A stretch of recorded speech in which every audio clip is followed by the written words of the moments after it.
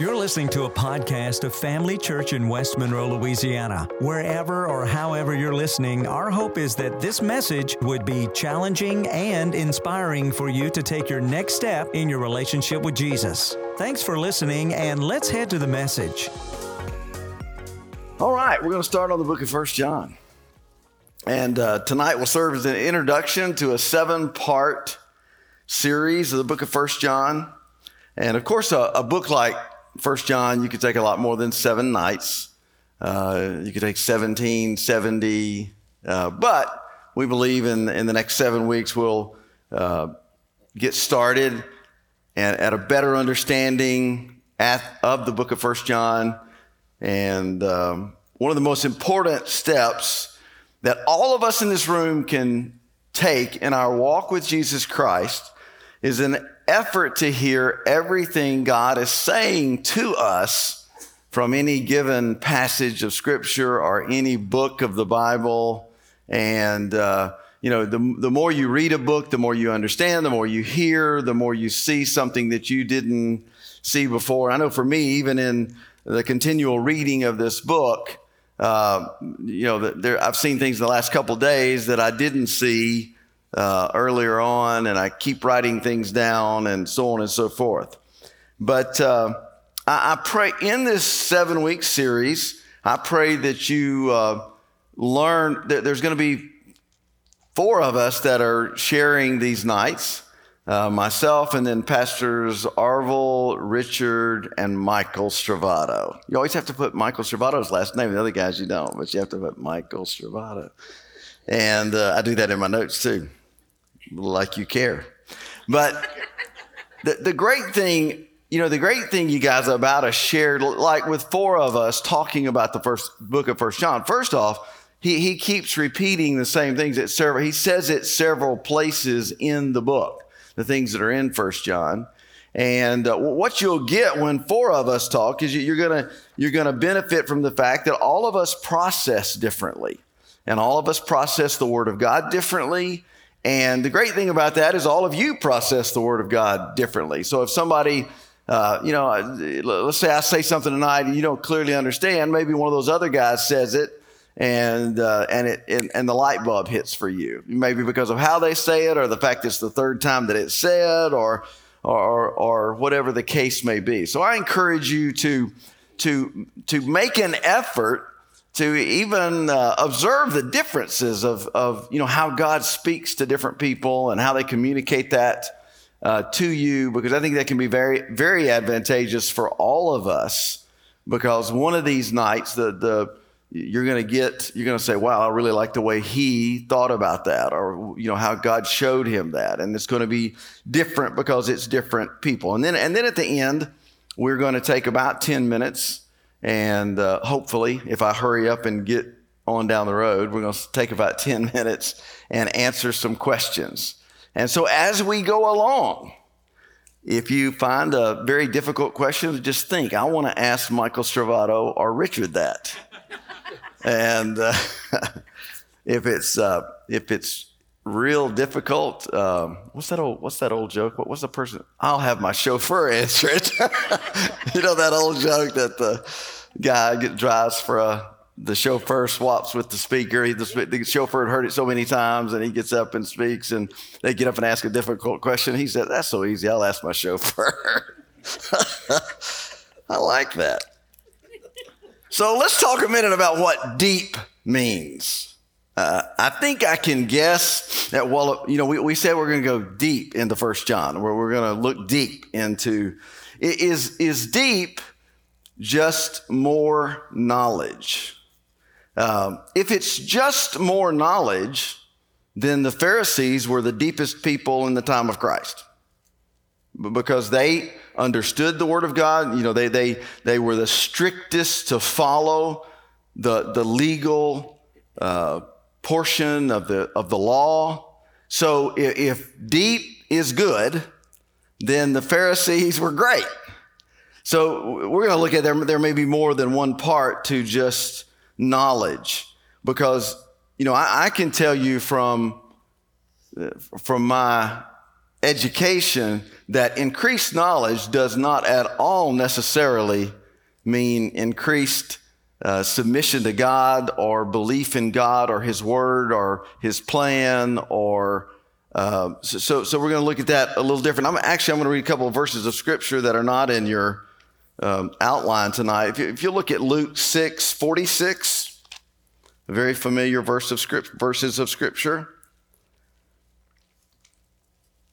So why do you keep calling me Lord when you don't do what I say? I will show you what it's like when someone comes to me, listens to my teaching, and then follows it. It is like a person building a house who digs deep and lays the foundation on solid rock. When the floodwaters rise and break against the house, it stands firm, but it is well built. But anyone who hears and doesn't obey is like a person who builds a house without a foundation.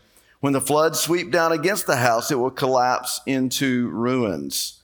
So you can know, you could hear and you could know, but if you don't do, then the hearing and the knowing has truly not helped you. Turn to James chapter 1, verse 22. But don't just listen to God's word. You must do what it says. Otherwise, you are only fooling yourselves. For if you listen to the word and don't obey, it's like glancing at your face in the mirror. You see yourself, walk away, forget what you look like. But if you look carefully into the perfect law that sets you free, and if you do what it says and don't forget what you heard, then God will bless you for doing it. So again, and we're going to see this in 1 John, there are knowledge by itself, or when we say we're going deeper, if all you get in deeper is a more understanding of the Word of God, but that does not change your life. If it does not change in how you act and what you do, and then it's not doing what it's supposed to. And that could be tied to your lack of relationship with Jesus Christ, or because Jesus is very clear that life with Him is a changed life. Amen? And 1 John goes way down that road. Let's look at some overview statements real quickly here. John wants us all to understand this. These are just things as I read through, I want, statements that came to me about what he was saying. John clearly wants us all to understand he walked with Jesus. He saw him and he touched him.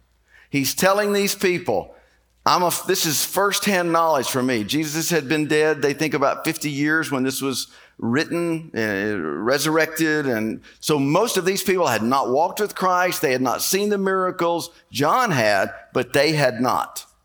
And so he's saying he's real. I saw him. I touched him. The next statement, God is light and we all have darkness or sin of which we need to repent and we will be clean.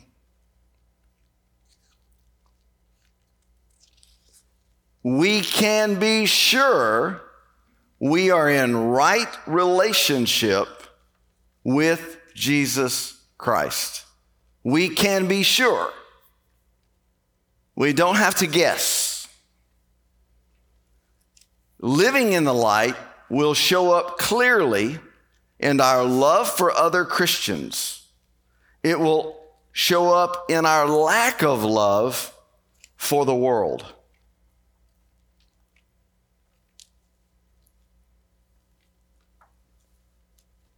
Watch carefully for those who have been a part of the church locally or internationally, but now say Jesus is not the Christ. It's amazing how these things that were written so long ago apply to today, because God's really, really good. Everyone that has believed and accepted Jesus Christ as the Son of God has been given eternal life.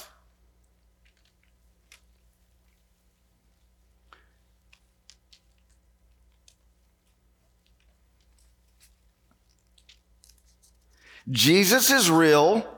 There are fakes. Love will show who we are and aren't. Love will show who we are and aren't. I want to talk in this, as we go through 1 John, we used a small book on just a small group study book to divide the scriptures into these. And so everybody's assignment, I have 3 or 4 passages of scripture that are spread over the first 3 chapters. And then the other guys have different passages that are spread across the book of 1 John. We're not just going straight down through 1 John. So let's look at 1 John 1 through 4. We proclaim to you the one who existed from the beginning, whom we have heard and seen. We saw him with our own eyes and touched him with our own hands. He is the word of life. This has some similarities to it, and I have it on your scriptures down there. I'm not going to turn there right now, but it has some similarities, of course, to the Gospel of John in the first chapter and first verses of that. This one who is life itself was revealed to us, and we have seen him.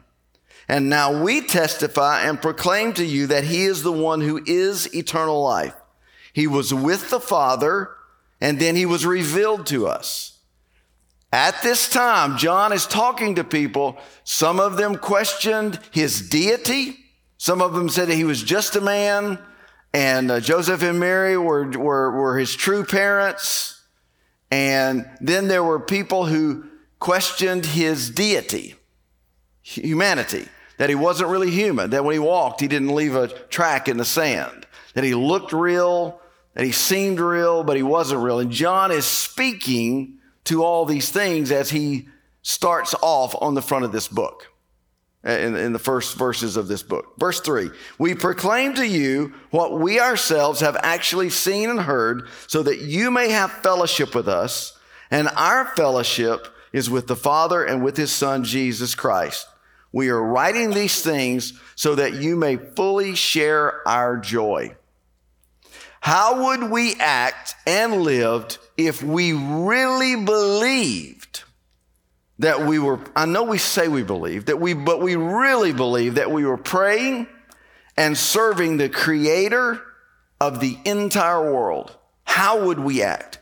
The incarnate Son of God, truly man, if we got up every morning and got a grasp of who we are serving, who we follow, who we've given our life to, how would that affect our lives? How would we act and how would we live? John starts with the authenticity of Jesus Christ. He is who he says he is. He walked with him. John walked with him.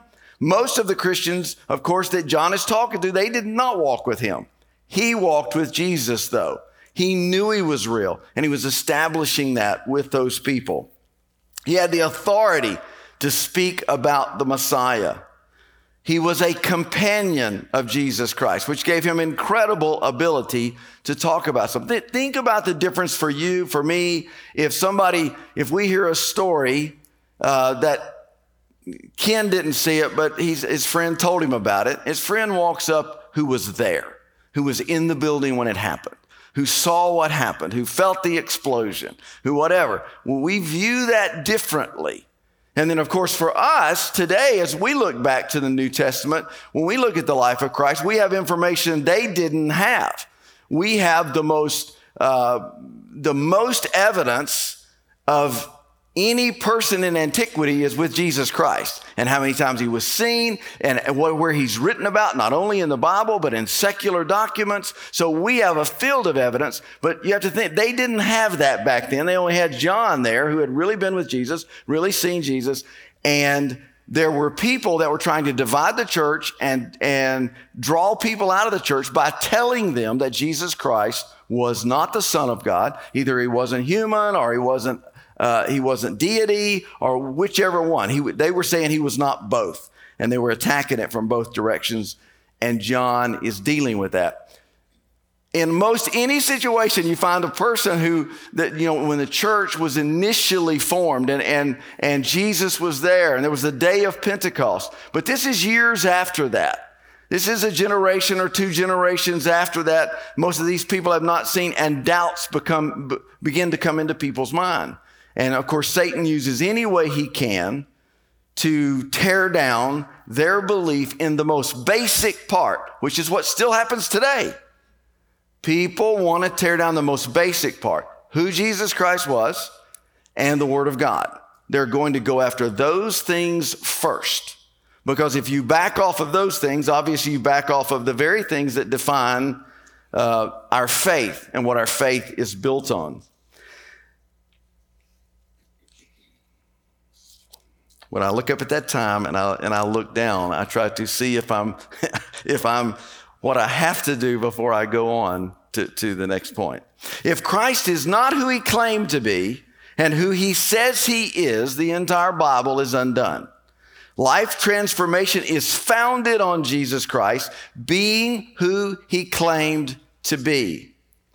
We are writing these things so that you may fully share our joy, or as several other translations say, and it is even a mark in your translation, we are writing these things so that our joy may be complete. Do you believe, when it comes, you guys, to what these people were dealing with, about whether Jesus was really real, and it had gone a generation or two, maybe their parents or maybe their grandparents had seen Christ, had seen the miracles, they believed, it goes a generation or two, and they don't. How about us in this room? Sometimes when people pass their faith from generation to generation, if you're not careful, it might have been your parents or your grandparents who had true life transformation. They gave their life to Jesus and they were dramatically changed. You know, either from a real lifestyle of sin or just meanness and not or whatever. But or maybe they received a miracle, or maybe God intervened in their business life, but there was a dynamic point for them. But if you're not careful, you go a generation or you go 2 generations and the children and the grandchildren believe, but they have not experienced that dynamic relationship with Christ. And so when tough time comes, they're not standing on the same thing their parents or grandparents were standing on. And that causes problems, in case you don't know it. So if you are a person that struggled, whatever, those are things to examine. Do I struggle because when I can't show you or tell you that Jesus Christ dynamically changed my life?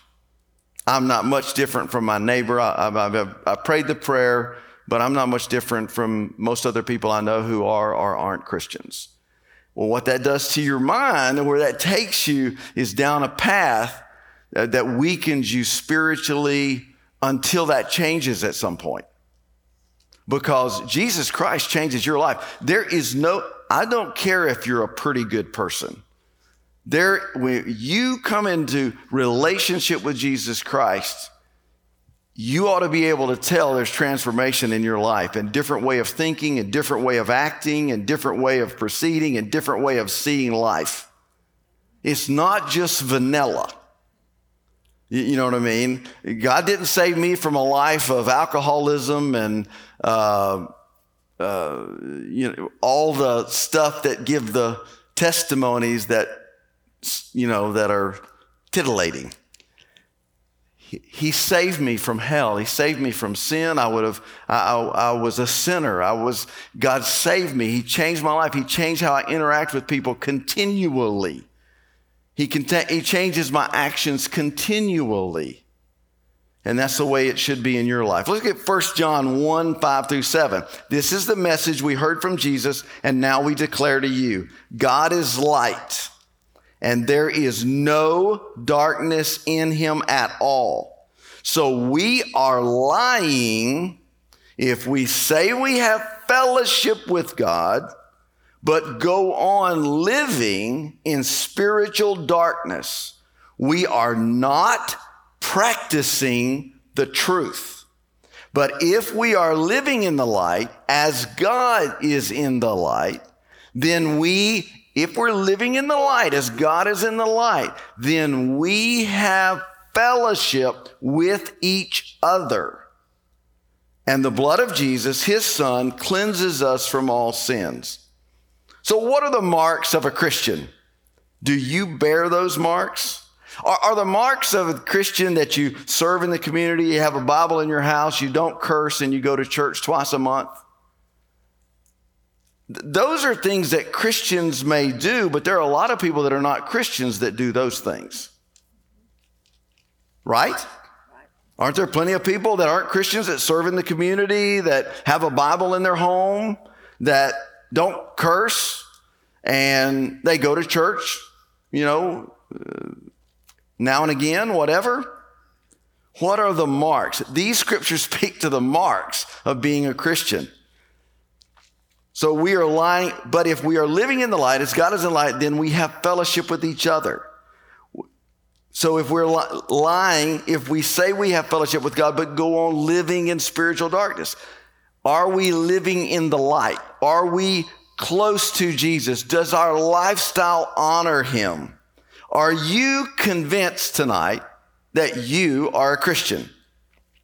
In this book, John says what you believe, how you live, and who you love will tell the truth about our salvation. What you believe, how you live, and who you love will tell the truth about our salvation. What is spiritual darkness? Sin, anything that doesn't please God, anything that comes from the enemy and not from God. What is practicing the truth? Every day, every hour, in your home, at work, with your friends, on vacation. Are you seeking to walk closely with Jesus Christ? Do you purposefully avoid darkness?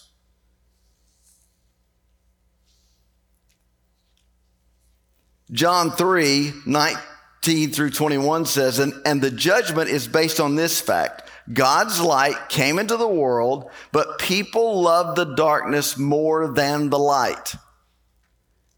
Therefore, their actions were evil. Do you understand that? People love darkness more than light. Does everybody understand that? Okay.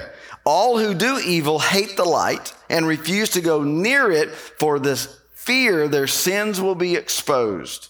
But those who do what is right come to the light so others can see that they are doing what God wants. And again, that's in the Gospel of John, chapter 3, verses 19 through 21. 1 John 2:3 through 6.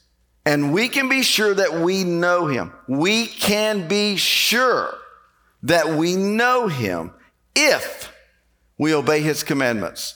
If someone claims, I know God, but doesn't obey God's commandments, that person is a liar and is not living in the truth. But those who obey God's word truly show how completely they love him.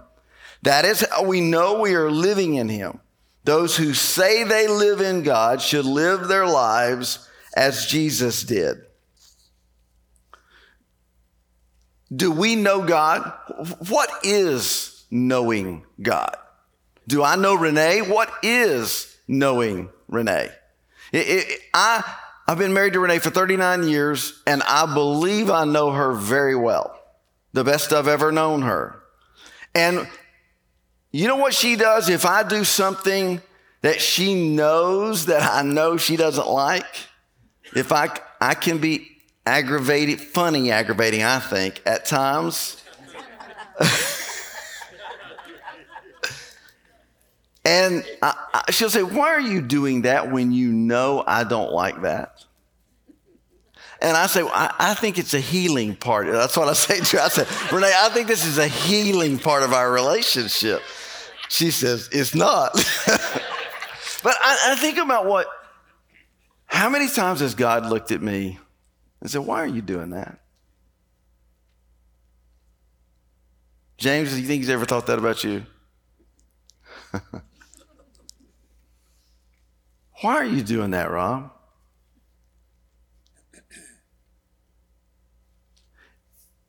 knowing God. Most of us know a good bit about God. We know what he loves. We know what his word says. We know how he would want us to act and react. And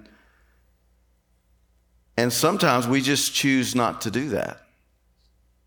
We just choose, just like I believe in a healing fund, choose to do that with Renee. Sometimes we do that in spiritually. We just choose. We know God enough to know that he doesn't want that. We say we're in relationship with him. We say we love him. We're not out of control. If somebody would give us $1 million for not doing it, we wouldn't do it. But we choose to do it, even though we know him. Is our fear of not being in relationship with Christ based on our knowledge of our obedience or disobedience? I think why we get scared, there are other reasons, but I think sometimes why we get scared we're not saved is because we know about our disobedience, our purposeful disobedience. A place where we have decided we're not going to submit that to God. We're going to stay mad at that person. We're not going to forgive them. We're going to do this. We've made a decision. And that's why we question our salvation sometimes. Because we're thinking a person who really loved God wouldn't do this. And yet we're making a conscious decision to do it.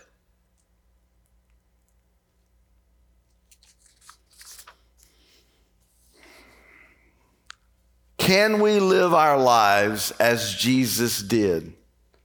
And what does that look like? Does that mean to go over to Israel and walk where he walked or wear what he wore? Or no, of course not. It means to live life, to love and to serve and to pray for and to share with and is to live like Jesus. Let's look at the last passage that we're going to look at tonight.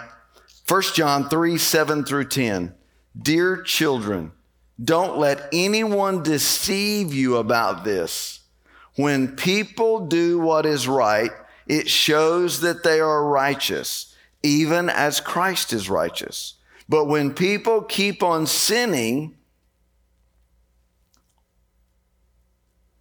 it shows they belong to the devil, who has been sinning since the beginning.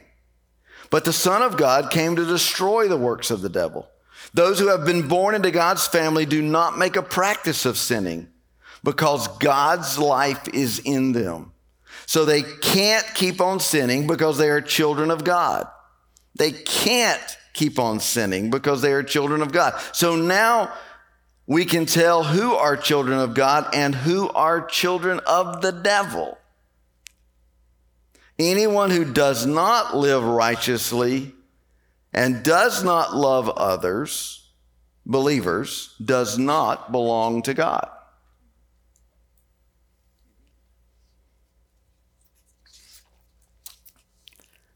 When does our sin signify we have kept on sinning?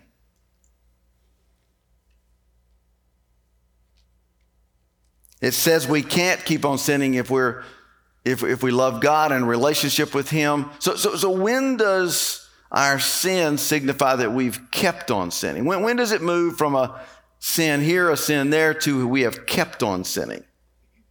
And what does it look like to have God's life in us?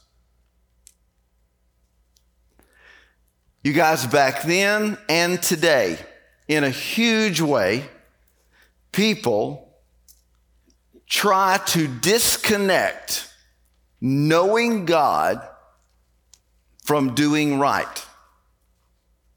Being in relationship with God to doing right. They would act like those things are, you can just disconnect them.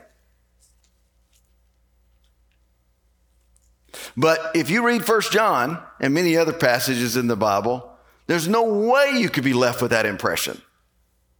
that you can disconnect a relationship and knowledge of God and your actions. And what has been said here for years, it started by Pastor O'Neill, was, if you are, you will. If you're a child of God, if you're in relationship with God, then you will do what's right. You will stop sinning, being dominated by sin. We will people struggle making the message of the gospel clear.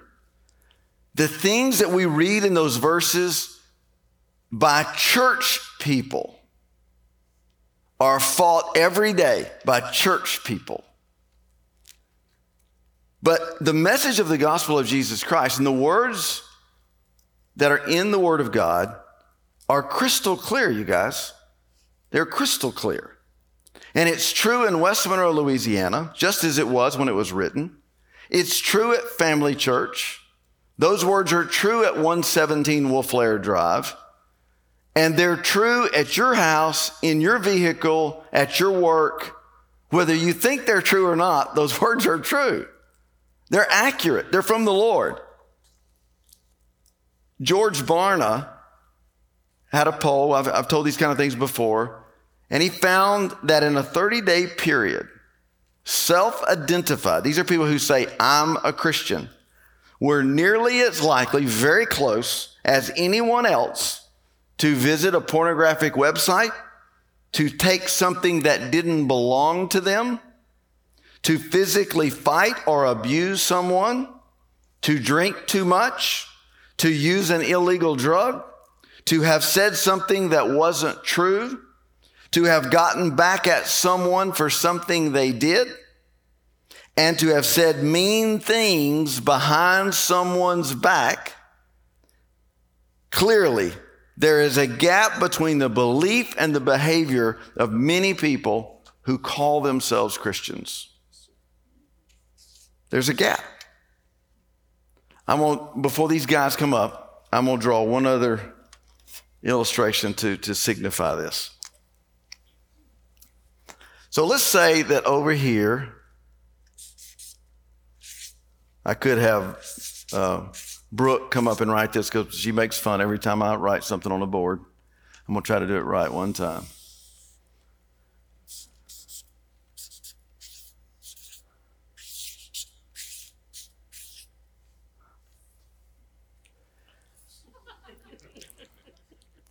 You don't believe there's a God. A person here doesn't believe there's a God, no God. They got no relationship with God, whatever. They start coming along this path here, and let's say they come along till they come to believe there is a God, but they're still not in relationship with Jesus Christ. Okay? But let's say we're about the middle right there. Let's say right there they accept Jesus Christ, and he's knocking on the door of the heart. They invite him in, say, my life is your life. Now, they're just right there. They got a long way to go to here. And this is probably what we think of as being deeper. You study, you go to service, you pray, you learn about God, you gain more knowledge of truly knowing him in the form that I know so much about Renee that I didn't know after 5 years of marriage. I mean, I could order for her. I don't even know where to stop as to what I know about her after 39 years. I know how she's going to respond. I know how she's going to answer. I know what she's going to say. I mean, it's ridiculous, but it's very helpful, except where it causes me problems that she uses it back against me, that I know her and I'm not walking in that.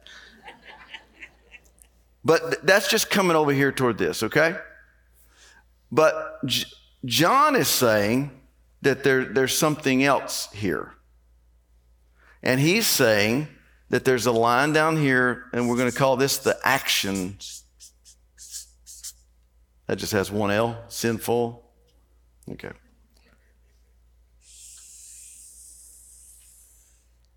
And up here we're going to put holy.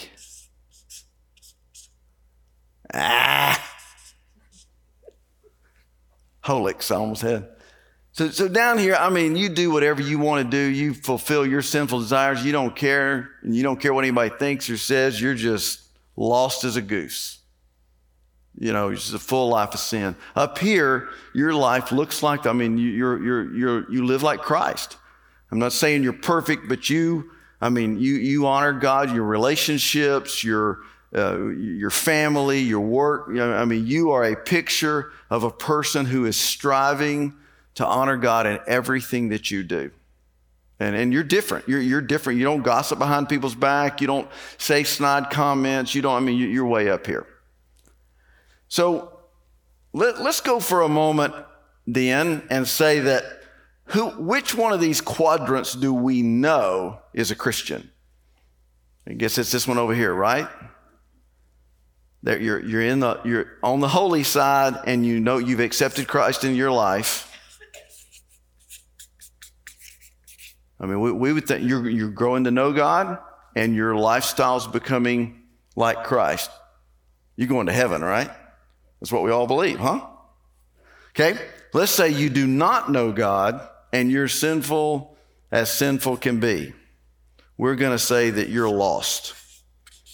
We're going to say you are not going to heaven when Jesus comes back. Okay? So let's go up here. So you're a good person. You know, there are good people that have not accepted Jesus Christ as their Savior. You're a good person, nice, serve people, but you have not accepted Christ into your life. Are you lost or are you a Christian?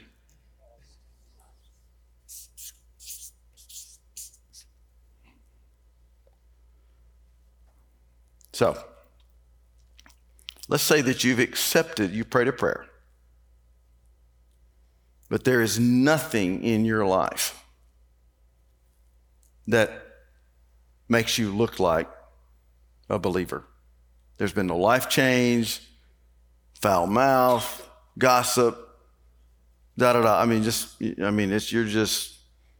But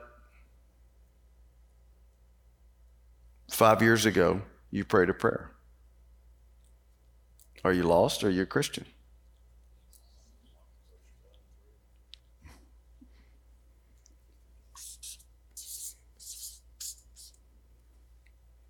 It's my understanding of the Word of God.